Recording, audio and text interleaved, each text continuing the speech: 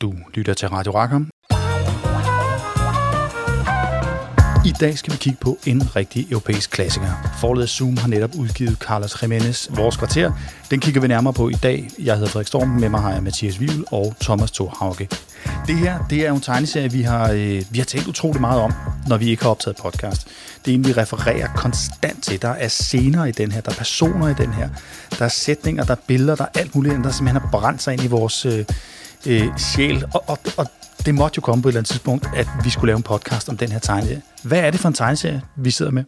Jamen, det er jo simpelthen, jeg synes, det er, for mig er det den mest centrale spanske tegneserie, altså helt subjektivt. Det er en selvbiografisk tegneserie, det er jo et kæmpe projekt, det er jo både Vores Kvarter, som jo tidligere udkom på dansk, det er Børnehjemmet, som også er selvbiografisk, og så er det De Professionelle, den lidt mere komiske tegneserie om den spanske tegneserieindustri. Alt sammen i skyggen af Franco og fascismen og borgerkrigen i øvrigt. Men det er sådan, det er det store humanistiske og satiriske drama, og der er både svulstighed og drama og humor, og der er en næse for historier, som er altså uovertruffen, og som du sagde, Frederik, det er jo derfor, man kan huske de her scener så godt, og de gør så stort indtryk. Altså det er virkelig, virkelig, det er noget meget særligt, og så er det samtidig en tegneserie, som er sjov tegneserie historisk, fordi den er jo personlig. Det er tegneserien som personlig udtryksform, men samtidig er det en industriel uddannet tegneserietegner, der har lavet det, Carlos Jiménez. På mange måder minder han en lille smule om Will Eisner, en spansk Will Eisner, fordi han kommer fra den der maskine, han har siddet og lavet de der produkter, han kan lave sider på 0,5, håndværket er i orden, der er meget maskintegning over det, men det er altid sjovt og skægt at se på, der er en joke i De Professionelle, hvor der er en af tegnerne, der siger til den anden, alle dine ansigter, de ser ens ud på alle dine figurer, og så siger han, nej, frisyrerne er forskellige. Og sådan tegner Carlos Jiménez også lidt selv. Altså, der er ret mange figurer, der er ens, men frisyrerne, de er forskellige.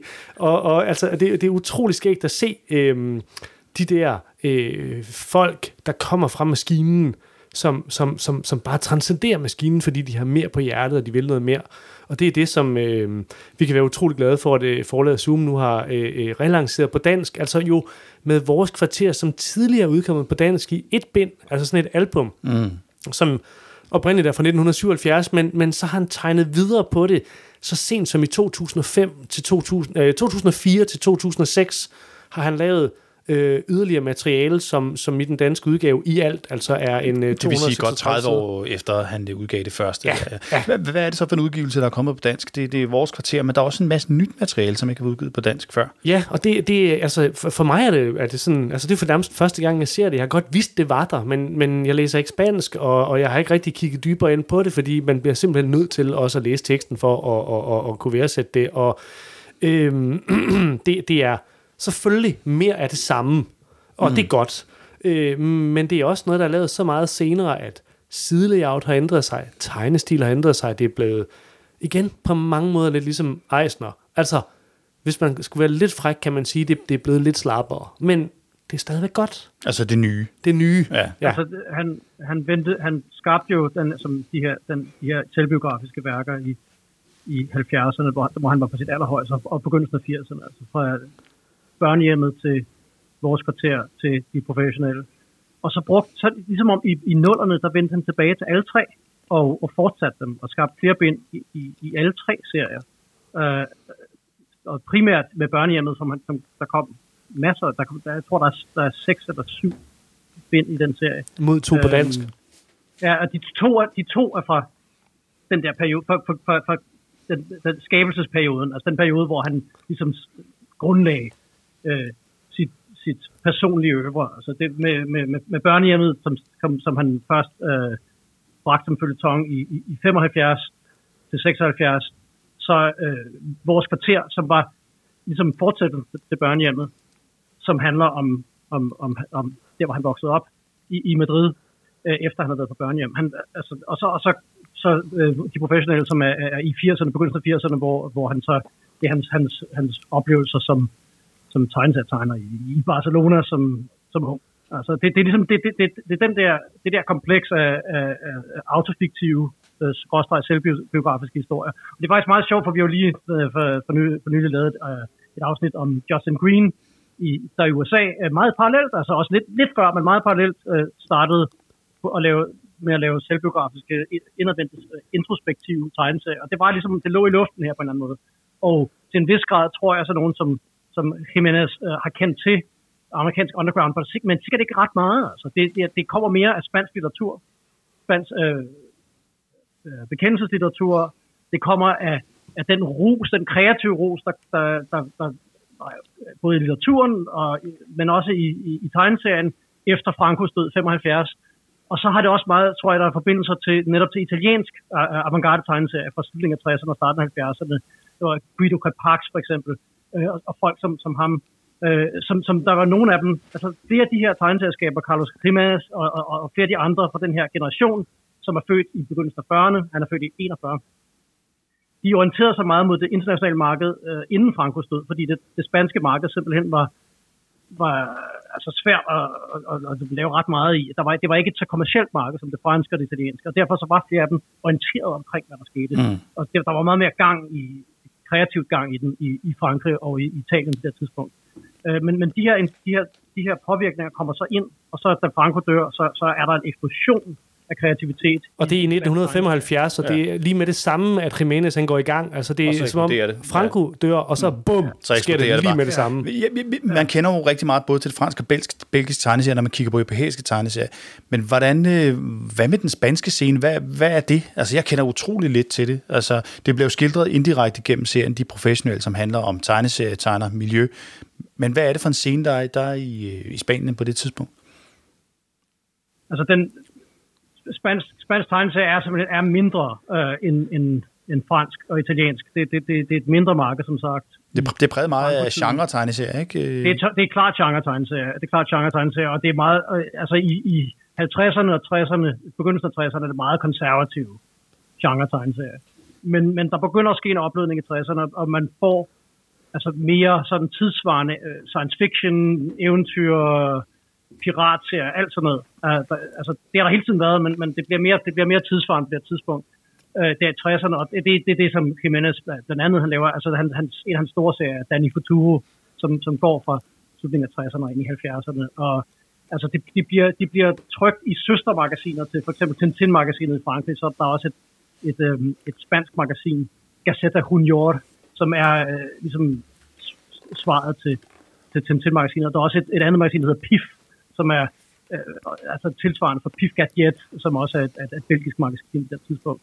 Så der er ligesom sådan nogle internationale forbindelser, og de arbejder med blandt andet en forlægger, der hedder Toutain, som har sådan et pressebyrå, hvor han sælger spanske serier til udlandet.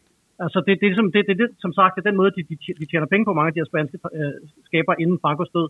Det er, at de sælger til udlandet. Han har blandt andet samarbejder med Fleetway i London, altså så til britiske eventyrserier, men der er også nogle af de her spanske skabere, som begynder at få hul igennem til USA. Altså, der er det selvfølgelig, hvad hedder han? Esteban Maroto er måske den store. Han er en af Jimenez kolleger. Altså, de har sådan en gruppe sammen. Laver han ikke science fiction tegneserier, så vidt jeg husker? Jo, og fantasy. Ja. Tegner Conan og alt muligt. Red Sonja og alt muligt for Warren Publishing i USA. Det er så i 70'erne. Men altså, der er sådan en internationalisering i slutningen af 60'erne og ind i 70'erne. Men det, der så sker, er den her, den her åbning og liberalisering af samfundet under kong Juan Carlos, altså efter Francos død, hvor at langsomt bliver pornografien givet fri, og der bliver løsnet op på alle mulige måder, og der er det så, at man får en generation, som sagt, som Jimenez er del af, altså også Maroto, Enrique Sio er en anden vigtig, og i virkeligheden, nu kan jeg huske, vi teasede i slutningen af Justin Green-episoden, Enrique Sio, han er samme generation, han er født i 42, og han laver faktisk selvbiografiske serier. Lidt før Justin Green. Okay. Men de er ikke helt for åbenlyst selvbiografiske. Men der er flere forskellige skabere, også Felipe Hernandez Cava, som alle sammen er rigtig, rigtig interessante. Alfonso Font er forfatter på nogle af tingene. og så videre, og så videre. Det skal vi ikke tabe os i, men pointen er, at det er meget politiseret, der er en optimisme, men der er også selvfølgelig et traume efter over 30 års diktatur, at der skal gøres op med, og jeg vil sige, at en drivkraft i Jiménez' værk i det hele taget, men særligt selvfølgelig hans selvbiografiske værk, er sådan et opgør med fascismen. Han er selv kommunist og engagerer sig politisk i et socialistisk arbejderparti i Spanien i løbet af 70'erne, i slutningen af 70'erne, ind i 80'erne, og er involveret i politisk arbejde. Okay, Jiménez han kommer så ud af den her spanske tegneseriekultur. Hvornår er det så, han udgiver sit første sådan personlige værk? Det er så det, der hedder Paracuellos, eller Børnehjemmet, som bliver serialiseret i et blad, der hedder Muchas Gracias først, og så et andet blad, der hedder, jeg kan ikke huske det, men det er også lige meget, altså det er en føljetonserie, og den tager udgangspunkt i hans oplevelser af, altså at have simpelthen vokset op fra han var 5 og 8,5 år frem, til han var 14 og sådan noget, altså var han på et børnehjem, som var et af de her, altså fordi hans far var død kort efter han var født, og hans mor var sygemeldt, var simpelthen på et sanatorie, og kunne ikke tage sig af ham, så ham og en af hans ældre brødre var på 2 forskellige børnehjem, og den handler om altså det her virkelig, altså den vanrygt, børnene blev udsat for, altså, og børnehjemmet bliver sådan et billede på den fascistiske stat. Det var derfor jeg snakkede om det med fascismen, bliver en drivkraft på en eller anden måde. Samtidig med selvfølgelig, det handler om de forskellige børn, han møder, de forskellige personligheder. Men det er en benhård beskrivelse af dagligdagen med de her med meget ultrareligiøse, konservative opvækst på sådan et offentligt børnehjem. Og den er virkelig båret frem af indignation, synes jeg, altså hvordan man gør børn fortræde, og hvad det fører til. Og så er det så, at det fører direkte ind i vores kvarter. Altså det er hans første cyklus af historie med børnehjemmet. Det er dem, der er samlet det første bind. Den er han færdig med i 76, og så går han direkte videre, fordi han bliver så afhentet af sin ældste bror. Han kommer tilbage til Madrid, til sin familie, til sin mor, som er kommet ud af sanatoriet, da han er omkring 14. Og det er så det, sådan er det i virkeligheden, og han er nok lidt yngre i tegneserien, men det er det, der så starter tegneserien, Vores Kvarter, den fra 77, som også er en føljeton, og som så beskriver, hvad der så sker, altså hans oplevelser i det kvarter, han voksede op. Ja, altså det er jo også meget det, der er, det er rigtigt, det er altså, i børnehjemmet er det jo virkelig vanrygten, der er det helt centrale tema, og alle historierne, som altså meget illustrativt, og jo måske i virkeligheden også lidt svulstigt. Altså, børnehjemmet er fantastisk, men den er jo næsten som en Bille August-film. Altså, den sådan... Den er meget tydelig i sine pointer. Ja, og det er virkelig godt, ikke? Men det der med, når man skal se Zappa igen, så tager man også en dyb indånding og tænker, det nu halvanden time, nu bliver det hårdt, ikke? Og sådan er det jo også med børnehjemmet, og det er der, hvor at Vores Kvarter og de professionelle er lettere, uden at altså, jo, stoffet er jo også lettere på en eller anden måde, fordi det er grusomt, altså den der mishandling, og Vores Kvarter åbner, altså den første side af Vores Kvarter er en form for resumé af børnehjemmet, hvor at man lige bliver mindet om, at børnene de går rundt og spiser giftige blade, fordi de er så sultne, at de putter alt i munden, og de spiser støvleleder og gummi fra dæk, og det, alt hvad der kan give en smagsfornemmelse, putter de i munden, også selvom de kaster op af det bagefter. Altså, det er forfærdeligt simpelthen. Og i de professionelle, der bliver det sådan skildret, at det er sådan lidt uklart, men han i Vores Kvarter, at Carlos Jiménez' alter ego, som ikke hedder helt det samme, men det er ham, kommer ud af det ved, at der er sådan en skoletest, hvor man skal skrive nogle barmhjertighedsgerninger, og de andre, de siger, hvad er den bedste barmhjertighedsgerning? Jamen, det er at give vand til en tørstig. Det er at give en almisse til en fattig, og sådan noget, men Carlos Jiménez, han svarer, nej, det er, hvis hele verden kunne blive behandlet lige så godt, som vi bliver på dette børnehjem, og så bliver han rektor Stengse, og så får han lov at komme hjem og blive hentet. Det er fuldstændig sindssygt. Men det var så vejen ud, ikke? Og så kører det ellers med de der meget, meget korte historier, som på den ene side lidt af små historier, og på den anden side er det sådan skæbnefriser, og Vores Kvarter er, man kan sige, børnehjemmet, den handler om vanrygten på et børnehjem, og de professionelle handler om den spanske tegneseriekultur, og ikke mindst kulturen på en bestemt tegnestue, hvor man er vanvittig. men vores kvarter skyder lidt mere med spredehagl. Den kan flere ting og gør flere ting, og måske, det er måske også derfor, at den sådan står en lille smule mindre fokuseret end de to andre, men den har sådan en hel masse andre ting kørende for sig, fordi bare det, at hans mor, som Mathias sagde, faren er jo væk, men moren har lejere, og tilsyneladende mange. Og der er sådan nogle små historier, der bare sådan i 1 eller 2 sider simpelthen opsummerer lejre, hun har boende, og nogle gange har hun også sådan flere gange. Og, som tager udgangspunkt i en enkelt karakter, som bliver foldet ud. Ja, lige præcis. Ja. Ikke? Så hedder historien simpelthen navnet på den lejre, eller den figur. Der er også en historie om en politibetjent, som hedder Francisco Franco Perez. Ja. Altså, han hedder det samme som Franco, bare lige med Perez. Og han udnytter det navn helt sindssygt, og for respekt af alle døre åbner sig, fordi de ved godt, det ikke er ham, men de tror dog, han er i familie med ham, ikke? Og de røde, de synes selvfølgelig, det er flovt, og der er de her portrætter, der er mange af dem, ikke? Men der er også nogle af de lidt mere knugende historier, Mathias. Du nævnte den der hytten, der skildrer, hvordan sådan et sjak, også med små børn og voksne, de sådan er ude midt om natten ulovligt, og altså med mursten og cement og tagsten og bygge en lille flække midt om natten ulovligt. Altså det skal gøres om natten, fordi så ellers opdager politiet, og politiet de opdager det selvfølgelig, og kommer og beordrer dem til at rive det ned igen. Så er den bygget. Ja, så er den bygget. Ja, og de siger, at den bliver revet ned, men det ved de godt, det gør den ikke, fordi det er der ingen, der gider. Men altså... Ja, det er fantastisk, det der. Altså, de bygger gennem hele natten. Børnene, familien, nogle af kvinderne kommer med børnene. Børnene ligger og sover, mens de bygger den, og det skal bygges, der skal tag på, det skal gøres færdigt, fordi inden politiet kommer. Og så kommer de og banker på og siger, at det skal rives ned, det er ulovligt, og så videre, og så videre. Og så går politiet igen, og så siger konen til manden der, nå, men skal vi så rive det ned? Siger han bare, nej. Så ser vi bliver her ikke, og så ser man så, at den der hytte står i sådan et lidt åbent landskab, hvor der også er andre hytter af den slags, altså sådan en slags shantytown, altså en skurby nærmest, ikke? Altså, og det er bare en fantastisk sådan den er i 2 afsnit. Ja, den er 2 små afsnit. Ja, det er så 5 sider af det hele, eller sådan noget. Eller 6 sider, noget af den retning. Meget kort afviklet.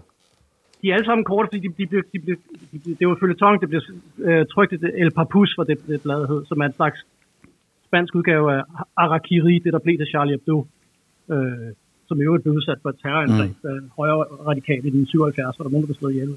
Det er en anden historie. Men at altså det er sådan et billede på den folkelige, altså styrken blandt folket, altså under et fascistisk regime, altså hvor man ligesom, uden at det bliver ekspliciteret meget, så synes jeg, det er ligesom det sammenhold, der er, den måde, de arbejder sammen på og hjælper hinanden og henter, der ikke er mere cement, så henter de mudder, og det skal bare bygges færdigt, og det bliver sådan en allegori på den stille folkelige modstand mod fascismen, og det synes jeg er meget smukt afleveret, altså virkelig knugende nærmest afleveret. Altså. Nu nævnte du det der med, at det har været en føljeton. Jeg læste et sted på et tidspunkt i et interview med ham, hvor han fortalte om selve sådan fortælleteknikken.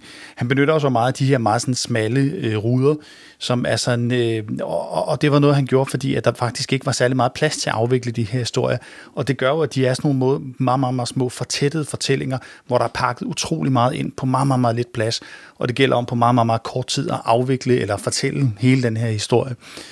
Og det gjorde også det med den der pladsøkonomi. Altså jeg synes jo, han er en meget sådan økonomisk tegner og meget bevidst om, hvad det er, han gør. Også det der med at sige, jeg etablerer kun de scener, som er absolut nødvendige med at lave baggrund og så videre, og så lynhurtigt videre til nogle meget, meget, meget fortættede rammer, hvor der sker utrolig mange ting i, netop på grund af det her udgivelsesformen påvirker utrolig meget fortælleteknikken på den måde. Ja, og det sjove ved det, du siger der, det er, at det er så det nye materiale virkelig adskiller sig. Altså når man kigger på børnehjemmet, som vi har til at lægge i studiet naturligvis, så er det jo de der helt faste grids. Det er 4 rækker på den høje kant, og så 5 rammer på langs. Og i de professionelle slutter i vores kvarter, der er det igen sådan 4 etager med meget tekst. Men så den store fortællelse, som er det nye på dansk, altså har et helt andet layout med markant mindre tekst og meget mere... som er det, han har lavet 30 år senere. Ja, det han lavede i 2004 til 2006, som jeg igen sad også og lurer lidt på, altså om der måske også er noget Eisner i, fordi at han også kører det der med, at der ikke er nogen rammer. Så er der en ramme en gang imellem, så er der en sort klat, som er en ramme, og der er meget ansigter, og den samme figur kan stå ved siden af sig selv. Tabloerne er fuldstændig anderledes, og der er markant mindre tekst, og det er som om, at han dels har fået at vide, at gamle tegneserier, der er meget tekst i, og nye tegneserier skal der være mindre tekst i, så spreder det ud over flere sider, altså man læser det markant hurtigere. Og det er ikke fordi det er dårligt, altså det er ikke dårligt, det er godt, men det er anderledes, men det mangler den der fortættethed. Ja, fortættetheden, du snakker om, er virkelig også en nøgle til intensiteten i hans ting. Altså, det siger også noget med, hvor han kommer fra som skaber, ikke? Altså det som sådan nogen som ham og hans generation er meget inspireret af, at de har siddet og kigget på amerikanske adventure-striber, altså Milton Caniff og Frank Robbins og den slags. Det er jo avisstriben og den evne, som sådan nogen som Milton Caniff har til at pakke en masse information ind i en søndagsside. Eller sådan noget. Og levere en pointe. Tegnestilen kommer også deraf på en eller anden måde. Altså det er... og det er jo føljeton, som sagt, det bliver trykt i et satiremagasin, der har tegneserier, og også fotos og alt muligt andet, altså og tekst og alt muligt, ligesom Harakiri i Frankrig.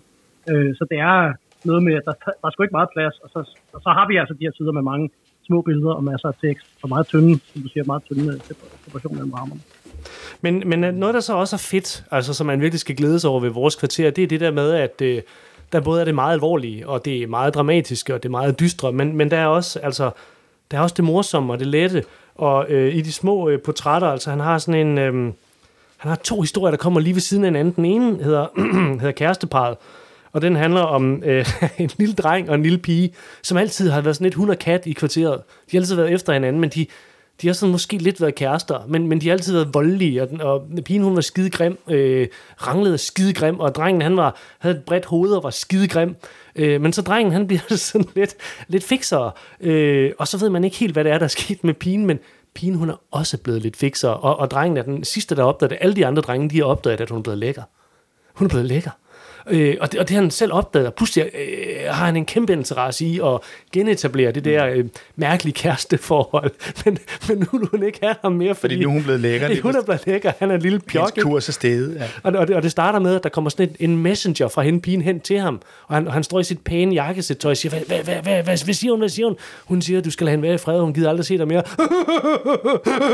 Så begynder han at græde, ikke? Og så til sidst, så ser man simpelthen scenen, hvor hende den lækre, hun kigger på ham og siger, af en eller anden grund er jeg vokset, og det er du ikke. Jeg er blevet udviklet, og det er du ikke. Nu er vi ude. Når vi er ude, så ser det ud som om, at jeg går tur med min lillebror. Kan du ikke se det? Jeg holder af dig, men du må forstå, at det ikke er sjovt at gå sammen med dig. Det er en barsk lektion i livets skole, det der. Og så kigger alle fyrene på ham, ikke, og siger sådan, bare rolig, verden er fuld af damer, der er mindst 3 til hver fyr, og sådan noget. Men han er helt grædefærdig og siger, hvorfor er jeg ikke vokset? Hvorfor? Men så på næste side... Fantastisk slutning. Ja, fantastisk slutning. Han er virkelig god til det der med de hurtige slutninger. Så er der en anden historie, også om en pige. En 14-årig pige, som er sådan en... også sådan en lidt ranglet pige, som... hvor alle drengene, de sådan snakker med hende om at kysse, og de prøver at forklare hende, at det rigtige kys, det er altså med tungen, og hun siger, det kan ikke passe, det er simpelthen for ulækkert. Det passer ikke. Jo, prøv at gå hjem og spørge din storesøster, hvordan hun kysser med sin kæreste. Ej, det gør man altså ikke. Det er utrolig ulækkert. Men hun er skide god til at danse ballet. Og så begynder hun at danse ballet, fordi det kan de godt lide. Og så kommer hans far løbende og siger, hun er en luder, og slår hende hårdt i hovedet og trækker hende ind. Og så bliver de kede af det, men så får man også lige igen, altså sådan ultra hurtigt lige vist, at hun er simpelthen sådan en go-getter, og hun reparerer deres tøj, og hun kan transportere hemmelige breve, og hun kan alt muligt. Og så er der sådan en fyr, der hedder... Anke, han bliver forelsket i hende, og kommer simpelthen på en date med hende, og kysser med hende. Men det er sådan et kys med lukket mund, fordi hun er stadigvæk tilhænger af det der. Og pludselig så er hun væk, og så kan de ikke forstå, hvor hun er henne. Og så er hun blevet gravid. Og det kan de ikke forstå, fordi hun er kun 14 år gammel, og hun kysser med lukket mund. Altså, hvad fanden er der sket? Og så er det faren. Det er faren, der har forgrebet sig på hende. Og det hele bliver fortalt i de sidste 3 bitte små rammer. Og der er en af drengene, der ved det, der fortæller det til de andre. Og den historie, den bliver også bare afviklet i 2 hurtige rammer, hvor at man får at vide, at om aftenen, da pigen hun bliver sendt til Asturien, hvor det åbenbart bliver lavet aborter, der bliver han ramt af 4 sten. 3 af dem rammer ham, og 2 af dem rammer ham i hovedet. Og ham der Ankel, han får skæld ud samme aften for at komme for sent hjem, så man kan sådan regne ud, det er alt det, der sker mellem rammerne. boyfriend, der har taget hævn, ikke? Ja. Altså, og det er igen det der med, lige pludselig skifter de her, altså det er meget spansk, ikke? Lige pludselig bliver det meget dramatisk. Lige pludselig er der død og ulykke og ulyksalighed, efter det egentlig var ret skægt og lidt vildt. Og det er meget bare antydet. Det bliver jo ikke vist. Det bliver bare antydet, og så står der teksten, at det skete, og det skete før. Og så er der sådan noget, ikke, der minder totalt om,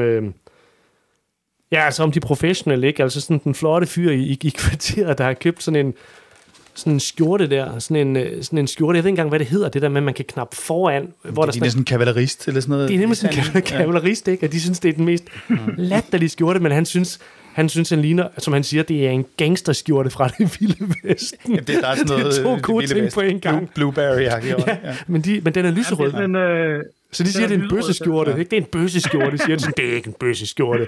Men så er han i 7 slåskampe samme dag, og ender med at brænde den, fordi han ikke kan holde de der mobberier ud. Og ja, det er altså... Det er... Og jeg vil så sige, altså ikke det der med de senere historier, de er mere karikeret tegnet. Der er større ører, der er skøre ansigtsudtryk. Det er løsere, og... tegningerne fylder også mere. Ja. Jo, det er også mindre detaljeret. Han bliver mindre og mindre, altså man bliver ældre. Han bliver mere og mere sådan præcis og økonomisk i sin streg. Ja, og samtidig kører han det der grid, som man simpelthen ikke kan lade være med at tænke, det er noget, han har fået at vide, han skal gøre, fordi sådan ser moderne tegneserier altså ud. De er ikke 30 rammer på hver side. Men hvordan er hans fortælleteknik i de senere i forhold til de tidlige? Jamen altså, det er jo super livligt, fordi at det er så længere historier, kan man sige. Så det der flow, det er der. Altså følelsen, når du læser noveller, når du læser Børnehjemmet, og de professionelle er jo meget mere til stede, og også det første bind af Vores Kvarter, fordi man virkelig kan mærke det i formen. Den her historie, den slutter lige om lidt. Det her kører videre, og det forhindrer ham ikke i at altså fortælle altså fuldstændig sindssyge, alvorlige historier. Der er en historie for eksempel om en familie med 6 børn, hvor at faren han er togfører, det er de meget stolte af. Moren hun har desværre tuberkulose, og ammer et barn, som hun smitter i amningen, og hun ender også med at smitte faren, og barnet dør. Faren, inden hun dør, så sker der det, at farens tog har en vogn, som er regeringsforsejlet, som det hedder. Og det betyder altså, at der er whisky og cigaretter i vognen, og der er nogle af hans kolleger, der ligesom plyndrer den, mens han kører det, og så siger han, hvad laver I? Vi tager det her, det er der ikke nogen, der opdager. Og så er der noget tilbage, og så kigger han på det, og han er ikke nogen tyv, men han tager det alligevel, så han er en tyv. Og så er der nogen, der siger, lad nu være, det er dumt det der. Men han er en idiot, faren, ikke? Så dagen efter kommer politiet og siger, ind med dig. Alle de andre, de er også fanget. Og så kommer de ind. Og så er det så, at han er under pres, og den eneste løsning, det er, at den ældste søn, der ingenting har gjort, må melde sig til politiet og sige, det er faktisk mig, der har gjort det. Min far er uskyldig. Og så kommer han i fængsel i 3 år. og det er så igen det der, hvor de der skæbnefortællinger, de ændrer ikke. Fordi så er der lige så flipper the coin lidt, og så handler det selvfølgelig om, at drengen bliver ødelagt, der kommer i fængsel, han bliver en hostler og forsvinder, da han kommer ud igen. Men faren bliver stadigvæk fyret, fordi statsbanerne siger, altså, ja, du er klaret frisag, men vi er jo ikke idioter, og vi kan ikke have 20 ansatte, så du er fyret, og moren dør, og barnet dør, og altså, det er helt forfærdeligt, ikke? Og det er sådan er det bare. Så der er fuld valuta stadigvæk, men det føles anderledes. Altså, og med en slidt frase vil man også sige, den indre nødvendighed.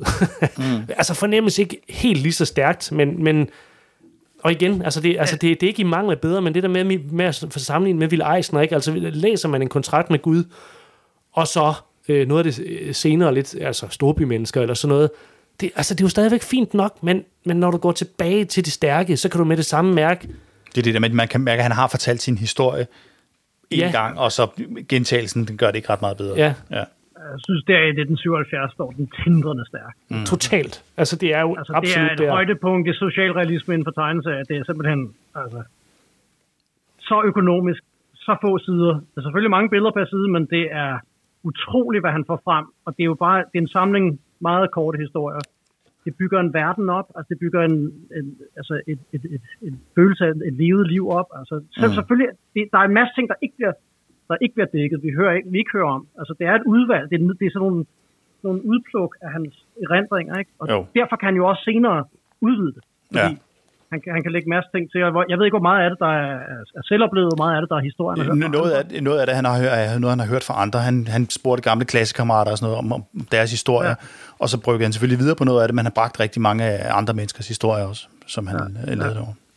Altså, den slutter decideret med, at han takker en hel masse navngivende kolleger for at levere historierne til ham, som nogle af dem, hvor han kender, nogle af dem, hvor han ikke kan huske dem, og sådan noget.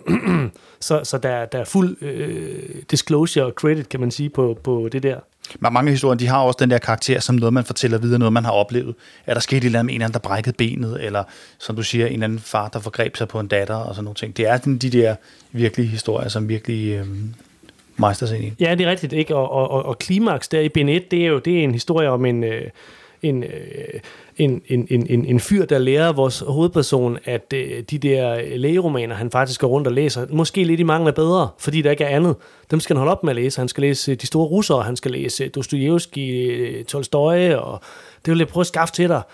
Og han er selvfølgelig også rød, ham der, med den gode smag for russisk litteratur. Og han er så kæreste med en kvinde, som på en eller anden måde også laver resistance og er med i nogle illegale blade.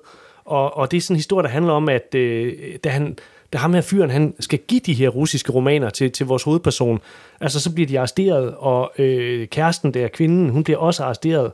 Og så er der en lidt atypisk, meget lang afhøringsscene, hvor at altså vores russisk litteraturelskende mand, han simpelthen bliver tortureret, og igen, som Mathias vil sige, ikke, altså lidt tilsløret bag døren. Man hører taleboblerne, det er nogle slag, man ikke kan se, der ikke giver mærker, men det kan ødelægge leveren, og drengen, han sidder og venter udenfor, fordi hans pakke, den er inde på kontoret, det er pakken med bøgerne. Og til allersidst, altså drengen, han kan høre det hele, og bliver knust af overvære den her torturscene. Og til sidst, altså hører man ikke, hvad der sker, og drengen bliver fortvivlet, fordi fornemmer man, han kan godt regne ud, at de faktisk nok har slået ham ihjel. Ja. Og så er der censur. Han kommer ud, ham den ene af politimændene der, kommer ud, med han har ellers sådan noget på madehår først, så sådan et neat overskæg kommer han ud, der er sådan et billede, hvor han kommer ud og ser helt smadret og udmattet ud. Hans slips hænger løs, hans skjorte står åben og sådan noget, og så ser vi et kort vy ind i afhøringslokalet, hvor vi bare ser ham der ben ligge på gulvet, og der er altså mærker på, altså sådan væskemærker på væggen, og han siger, vi skal bruge noget spavner eller noget savsmuld derinde, ikke? Altså, det er ret effektiv fortælleteknik, det der med at lade det foregå i læserens hoved. Ja. Og så er det så, vi får så ham den anden politimand, som han siger, når sidder du her stadigvæk, du kan bare gå hjem, siger han så. Var det her dine, de her bøger? Så siger han så sidder han og kigger på de der russiske romaner, og siger han, dem her, dem beholder jeg. Du kan få det der. Så får han det der tegneserieblad tilbage. Som han læste i starten også. og det siger også noget om hans kald som tegneserietegner, og så videre, og forbindelsen til verdenslitteraturen, og alt muligt. Det er så økonomisk. Altså, det er jo ikke ekspliciteret. Det er bare så får han tilbage, og så står han ude på gaden og kaster op og siger, hvad gjorde de med dig? Hvad gjorde de med dig? Og så får vi et flashback til han pisser. Starten af albummet, som jo er de sidste 2 sider af første børnehjemmet, hvor vi ser det der med, de spiser roser, altså og kaster op af at spise roser. Han står og kaster op, og teksten er ændret. Så det er politimændens tekst, men det er altså, så den der koblingen bliver lavet tilbage til nonnerne i børnehjemmet, og de her, det er jo ikke nonner, men de her forstanderinder, eller hvad det er. Ja. Forstanderinder, ja. Altså, og ham den lille dreng, der får smæk, fordi han har spist roser. Han har spist rosenblade. Han har kastet op fra en smæk, og får ikke lov til at drikke noget resten af den dag. Altså, så er koblingen der til den fascistiske opdragelse. Altså, og så får vi så selvfølgelig sådan et Franco-slogan på væggen, han står og kaster op af. Ja, benhårdt. Altså, Jamen, det er det. Og det døde i mellemgulvet, synes jeg. Det er, altså den måde, han fortætter altså indignationen over det fascistiske samfundssystem og den undertrykkende, umenneskelige behandling, som folk får. Det er fantastisk. Ja, det er det også, og det er typisk ham, det der med, at han holder det tilbage indtil til sidst i virkeligheden, og det er jo også sådan, de professionelle del 1 slutter, hvor at der har været så meget pjat i hele albummet, ikke? Og til sidst står vores hovedperson ude på vejen, og politiet kommer og siger, passer gaden, men der er en demonstration i gang, og der er pludselig en kvinde, der råber ned med diktaturet. Ned med diktaturet, råber alle. Og så løber alle stormløb, men politiet angriber dem, og der står 25 år for fred. Og altså igen en sådan super politisk slutning på et album, der ellers har budt på helt utrolig meget fjol. Altså, men bare ligesom for, altså, der bliver det virkelig også kørt ind, ikke det der med. Det er det handler om, når alt kommer til alt. Ja, altså han lavede jo også sideløbende med Barrio og Parcoelios, altså børnehjemmet, altså vores kvarter, der lavede han også sådan nogle mere politisk satiriske serier, som også blev udgivet par pus, som er mere som mere går direkte i kødet på det der. Men det er ligesom om, det ligger som subtekst i det hele. Altså det er umenneskeligt, det er umenneskeligt ved sådan et samfundssystem. Og de skæbner, der er i det. Altså, hvis man lige ganske kort skulle vende tilbage til den nye udgave af Vores Kvarter, som jo er den gode anledning for at snakke om alt, hvad Carlos Giménez har lavet, der er en historie, altså er det nye, hvor at man følger en mand, som det er en historie, der hedder Unævnlige, som hedder Venancio. Og han er en mørklødet mand med et fast og forstenet ansigtsudtryk, der kommer hjem og siger ikke noget til sin kone, fordi der er sket noget unævnligt. Og allerede der, så man og tænker, hvad er mon det, der er sket? Men inden vi får det at vide, så spoler vi sådan tiden tilbage, fordi vi skal sådan høre om, altså hvor langt og hårdt et liv han har haft, og mens han ligger og stået fuldstændig ud på sengen, og konen, hun beder til Gud for ham, fordi hun er bange for, at han dør. Han arbejder på et værksted i lufthavnen. Så spoler vi tiden tilbage, hvor at, man ser ham kravle rundt på sin mor, da han er helt lille, og han leger med hendes næse og hendes hår, og hun ligger bare og kigger, men hun er død. Og det ved barnet ikke, og før det er for sent. Og så kommer der sådan en side med aftegninger af fotos af myrdede mennesker i Madrids gader, vil jeg tro. Altså borgerkrigen. Det er vel ret atypisk for hans stil, det der. Ja, det er det, men det er også tydeligt et ønske om at få den der alvor og tyngde og patos ind i det igen. Samtidig får han at vide, at hans far er død, så han er stadigvæk en lille dreng her. Han er helt forældreløs, og han får en lille kasse med hans fars ting, og han skal helt selv tage sig af bisættelsen og begravelsen af sin far. Der er ingen. Altså, han er helt alene. Og så møder han en smuk kvinde, og de forelsker sig, og der er en scene, der skildrer, hvordan hun lærer ham at sige, jeg elsker dig, at han skal åbne. Og han åbner, og han bliver glad, og de får en søn, og han bliver en fantastisk far, og han bliver kærlig og menneskelig, og han avancerer i lufthavnen, og alt går godt, og der er styr på livet, og de er på vej hjem en dag, og så er der sket noget med en lastbil, og der er politi, og der er mange mennesker, og han går hen og kigger, og så er det hans søn, der er blevet knust under lastbilen, og han ved det ikke endnu, men de hiver ham frem, og han sidder der med ham i hænderne, og der er sådan nogle tegninger, der ligesom viser, at han sidder der med sønnen i hænderne, og bliver mere og mere usynlig. Stregen, den sådan fætter ud, og drengen bløder fra hovedet.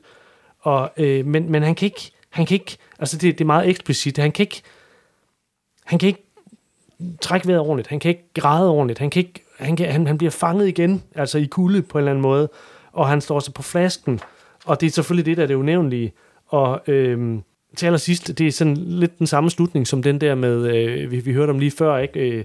Hvor han tisser på muren op ad Franco-mærket. Her er der en mur med en blodklat på, han til allersidst går forbi, og det er så hans søns blodklat, og det er blodet fra sønnen, ikke? Og det er, altså, der er meget af det der skæbnetyngde stadigvæk, altså selvom at det er lidt mere afslappet i den sene del. Jeg synes, når jeg sidder og kigger på hans tegnestil, så jeg kommer utroligt tit til at tænke på sådan noget Easy, meget Jack Davis og sådan noget. Tiden, det må være noget, der har inspireret ham utroligt meget. Også noget Kurtzman og sådan noget. Den tid, synes jeg på en eller anden måde, også fortælleteknisk ligger ret meget i det. Er det helt ved siden Det er den der klassiske, jeg tror det er mere de klassiske avisstriber, Ja. men han har sikkert også set noget af det der. Jeg ved ikke, hvor meget der var tilgængeligt i det fascistiske Spanien, men han må have set noget af det der. Men jeg tænker på det, han har det der fokus på sådan nogle meget ekspressive ansigtsudtryk, som jeg også synes, man kender fra den slags ting, med skræk og rædsel og tårer og sådan noget. Det synes jeg genkender ret meget i det. Jack Davis og Johnny Craig, altså det ligner også Johnny Craig, den rene streg hos Johnny Craig. Ja, så har han har jo alt det der register, som altså de dygtige industrielle tegnere har det der med, hvordan laver man en læderjakke? Det ved jeg. Hvordan laver man en silhuet af en by om natten? Det ved jeg. Hvordan laver man flot sort hår med genskin? Det ved jeg. Altså de har sådan nogle bestemte måder at gøre det på, som de multiplicerer på en eller anden måde, og gør igen og igen, og det er pissedygtigt. Og super effektivt. Super højt håndværksmæssigt niveau, ikke? Men det er så netop også maskinelt på en eller anden måde, ikke? Og det er det sjove ved Carlos Giménez, at der er noget utroligt maskinelt over ham, samtidig med, at man kigger på tegninger, som man ikke er et sekund i tvivl om, vil der er noget. Altså det er fuld af nerve og nærvær, og også et tydeligt ønske om, at du skal høre efter, hvad jeg fortæller dig, fordi jeg har noget vigtigt at sige, og han leverer jo. Altså det er jo det der med, at han vitterligt underholder. Vi kommer, altså jeg håber virkelig, at forlaget Zoom udgiver den komplette børnehjemmet, men også den komplette de professionelle, som jo er et referenceværk for os, også for mange tegneserietegnere, fordi at det er jo en hel masse noveller om den spanske tegneseriebranche, og de er så sjove, ikke? Altså der er altså jeg kan huske næsten alle historierne udenad. Der er en skideskæg historie, der handler om en fyr, de synes er lidt irriterende, som når han tegner rammer op, altså tegneserierammer op med lineal, så koketterer han og siger sådan, ej, den er blevet skæv, jeg bliver skør, den er skæv. Ikke? Og så går de hen og kigger. Sådan, den er jo ikke skæv. Det er kollegaer, der går hen og kigger på hans tegninger. Se nu her, nu tager vi vinkelmåleren. Se, den er helt lige. Tak gutter, jeg synes bare, den er skæv. Ikke? Og de bliver sindssyge ham, ikke? Og så har han siddet og målt, ikke? Og så går han ud. Og så siger det ding, ding, ding, så får de en kollektiv idé. Inden på tegnestuen. Lige præcis, ikke? Så tager de hans ark, går hen på lysbordet, og så laver de det samme ark med rammer. Bare en lille bitte smule skæve. Og det er efter, de har målt det, og de har vist ham, at det er lige, og så kommer han tilbage, og så siger han, hvad er der nu? Det er skævt. Nej, det er ikke skævt. Du gør sindssygt. Det er ikke skævt. Vi har lige målt det. Du ved det. Det er helt lige. Det er vinkelret. Det er vinkelret. Jeg er ret. Jeg er blevet skævt. Ved du, hvad du trænger til? Du trænger til nye briller.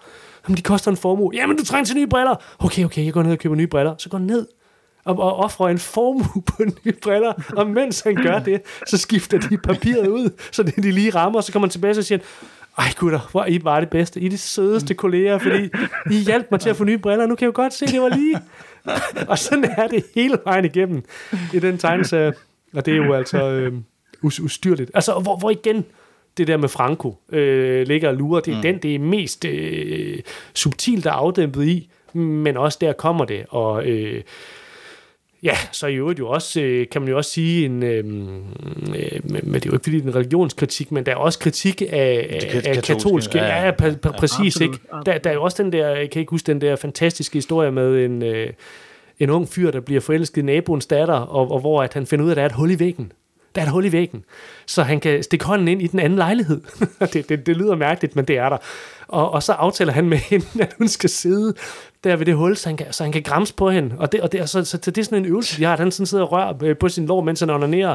Sådan fuldstændig udknaldet katolsk søn på alle mulige måder. Og det går selvfølgelig galt på den måde, at faren finder ud af det, pigens far, og lurer på ham. Og en aften, så tager han hans arm og sætter håndjern på, og låser den fast, og så går han ind og banker på, og snakker med moren, han bor hjemme. Og moren siger, hvad siger du? Siger du, min søn sidder ude på vores toilet, og har hånden i? Ja, det gør jeg ikke. Og så kommer de ud, og igen, man ser det heller ikke, man ser kun ham, der sidder helt nøgen med armen i håndjern i den anden lejlighed, og bliver fuldstændig ydmyget, og de står alle sammen og siger, puh, hvor er du et svin, hvor er du et svin, hvor er du et svin, ikke? Ja. Det er altså ubetaleligt. Det ultimative katolske bare, ikke? Ja, det er virkelig. Jeg synes, det er ret fantastisk, at et forlag som Zoom, som jo genudgiver rigtig mange sådan europæiske tegneserier, at de lige netop vælger at udgive den her. Det havde jeg ikke lige set. Nej, det er ret fantastisk. Jeg synes også, det er... De udgiver ellers Allan Falk og alt muligt andet. Blåfrakkerne. Meget Flip og Flop og sådan noget. Ja. Altså, det er virkelig fedt, og jeg kan heller ikke rigtigt... Jeg så godt lige historien på Facebook, men jeg tror også, der har været en anden skræk for, at Carlos Jiménez er besværlig at deal med, men de har på en eller anden måde fået hul igennem, og har, så vidt jeg har orienteret, altså haft en super god proces. Han har sagt, I må gerne udgive det, hvis jeg også udgiver det nyeste. Ja, måske. Nej, men altså det nye skal ikke tales ned, det er fint nok, det er bare sådan lidt ligesom den mildere aftapning, altså lidt ligesom en god sen Woody Allen-film, som heller ikke helt er Annie Hall, eller Crimes and Misdemeanors. Skal have, altså, det er jo helt på top, det der i 70'erne og 80'erne, altså de der korte historier, det er jo, jeg ved ikke, altså hvis man vil studere tegneserier, der benytter antydningskunst og er socialt engagerede, antifascistiske, uden at være preachy, altså det er jo ikke preachy. Det er overhovedet ikke preachy. Altså man føler ikke, man læser en politisk tegneserie, man føler, man læser en tegneserie om mennesker, og som kan fortætte nogle, altså allegorisk, for eksempel den der med hytten, altså, eller hans længsel efter faren, hvor han står og kigger på det eneste foto, han har af sin far, som står med nogle duer, og giver mad til nogle duer. Og så får han alle mulige historier om, hvad faren var. Hver gang så kigger han på billedet, det er det samme billede, og så forestiller han sig, nå, du var sådan og sådan, du gjorde sådan og sådan.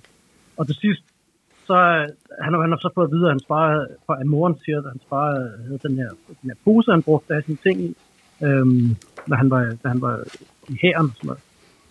Så tager han en dag, hvor han skal ned og købe ind for moren, går ned ad trappen, og så er der straks, jeg siger, hvad er det for en pose, du har der? Hvad laver du?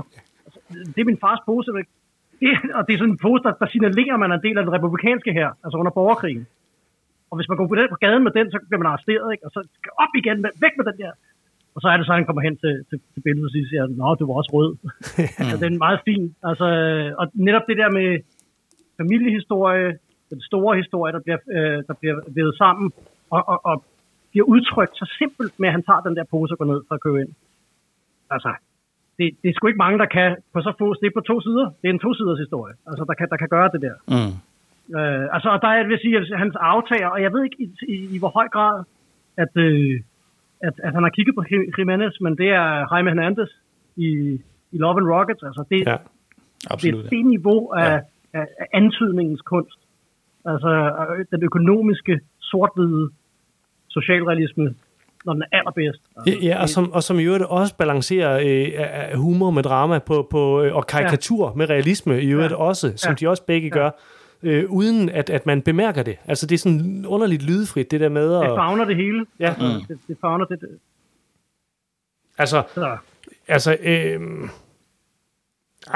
Jeg vil altså næsten også sige, ikke? Altså, hvis man skal svinge sig op her mod falderebet, altså de her tegneserier, altså set som et samlet værk, altså det synes jeg, man bør gøre, fordi det følger ham, altså fra børnehjemmet til vores kvarter, til hans liv som ung professionel. Det er det hele, og så er der noget, der er lavet i 77, og så er der noget, der er lavet i 0'erne, men det er et stort værk, og selvom at det strider i flere retninger og sådan noget, altså det er da helt klart sådan på toplisten over, hvis man kun må tage en tegneserie med på en øde ø, altså så kunne det meget vel være det her, fordi altså det er så rigt, og det er så underholdende. Er vi helt deroppe? Altså, det sjove det er, når man skal lave de der konkurrencer, de der små lege, som er sjove, så ved man godt, at der er noget, der måske ikke objektivt, men på en eller anden måde nok er bedre, men hjertet banker. Måske lidt mere for noget andet bestemt, ikke? Og altså, børnehjemmet ramte mig virkelig, virkelig hårdt. Det var en af de der tegneserier, som man nok kom til at læse lige lidt for tidligt i virkeligheden, men man kunne læse den, og man forstod det, og man var i chok. Og de professionelle tegneserier, jeg sådan har båret ved mig, og som på mit kontor, altså, der bliver stadigvæk refereret til de professionelle en gang imellem, ikke? Altså, og nogle gange, når man fortæller sjove historier om sine kolleger, så er der nogen, der siger, man skulle lave de danske professionelle, fordi der også er sådan nogle historier i Danmark. Det skulle man. Hvem skulle lave den? Der er really rich material. Og kæft, det ville være sjovt. Ja, det ville være super skægt, altså. Jeg har tit tænkt på, at vi skulle lave et Radio Rackham-afsnit. Der var det. Altså, hvor man fortalte alle de der røverhistorier fra tegneserien. Ja, der er så mange.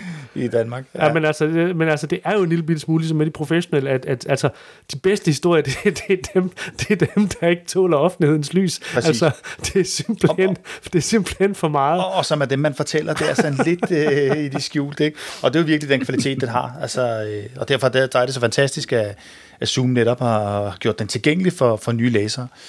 Fordi mange af dem skal man ud og finde antikvarisk. Jeg synes, det er virkelig hatten af for Zoom. Det er en af sæsonens centrale internationale udgivelser på dansk. Det kan man roligt sige. Det vil nok også være en. Jeg virkelig håber, at de følger den op med resten af det selvbiografiske værk. Ja. Styk for styk. Det er ønsket. Det blev de sidste ord om Carlos Jiménez Vores Kvarter, der netop er blevet genudgivet på forlaget Zoom. Den vil vi selvfølgelig anbefale dig at læse, og i det hele taget, så vil vi anbefale dig at læse nogle flere tegneserier og høre noget mere Radio Rakker. Så er der jo bare tilbage at sige tak til Statens Kunstfond for at have støttet os, og tak til dig, fordi du lyttede med. Tak for nu.